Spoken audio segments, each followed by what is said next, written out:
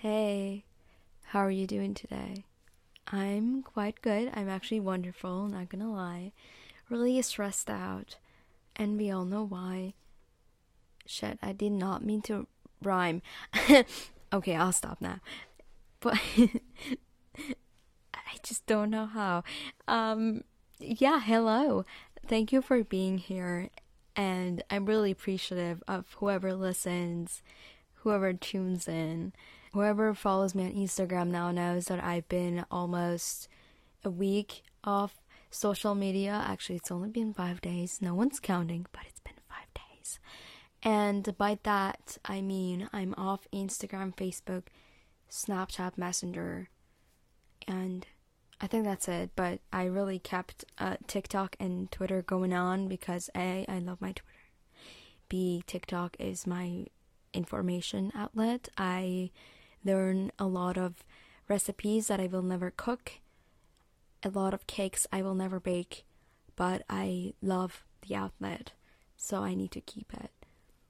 And I've been having fun, actually, kind of found a new foundation of appreciation of the things around me. And I know that sounds cheesy and it just at the beginning, but I've been doing this every year right before my birthday because I want to take in how old I'm getting. I want to have a chance to realize how fast the time flies.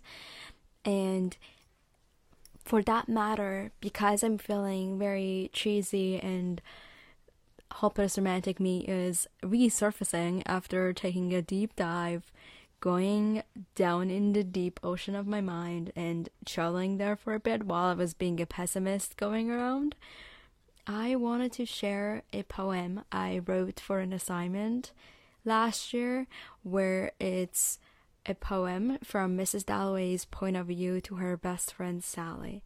And for those of you who do not know who Mrs. Dalloway is, she's actually the main character from Virginia Woolf's novel Mrs. Dalloway.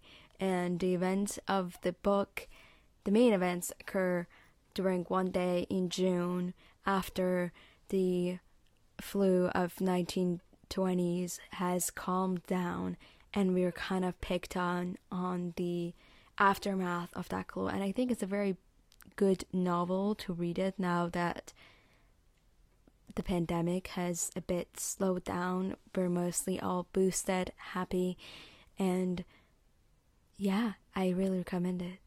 But about the poem per se, I tried to repurpose kind of all the information that Virginia Woolf has already given us and put it all into a poem that somewhat represents all the unmentioned feelings that I personally as a reader could found in the book and connected with, and used it as a resource to understand all the characters, especially Mrs. Dalloway. So I really hope you enjoy this letter in the form of a poem. And when I was writing it, I was actually listening to Last Kiss by Taylor Swift on repeat. So there are lines that really rhyme with that song. If you ever please to listen to it after hearing this poem. Without further ado, here's episode 9 of Letters Never Sent.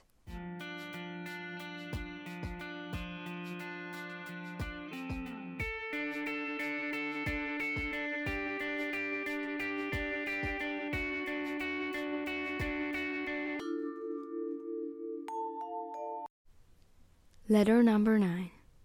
To my dearest Sally. I still remember the first word you said, walking down the hallways in the same yellow sundress, the same one you wore on the day we walked down in Regent's Park, where in a month became our spot. I still remember the look on your face, you lighting up the room with just stepping in. You came closer and said, "Hello, I'm new here.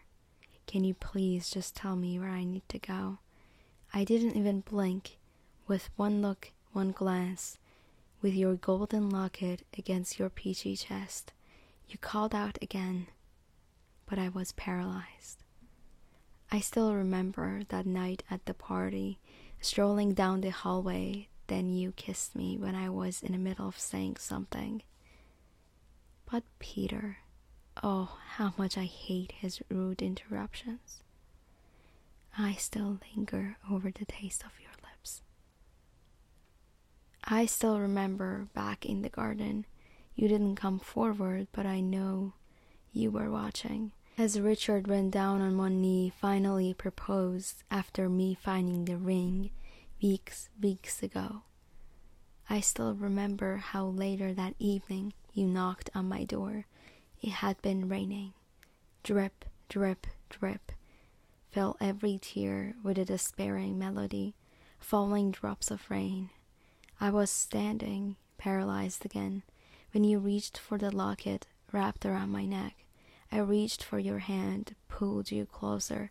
That was the last time that I saw your face, until tonight's party after many, many years.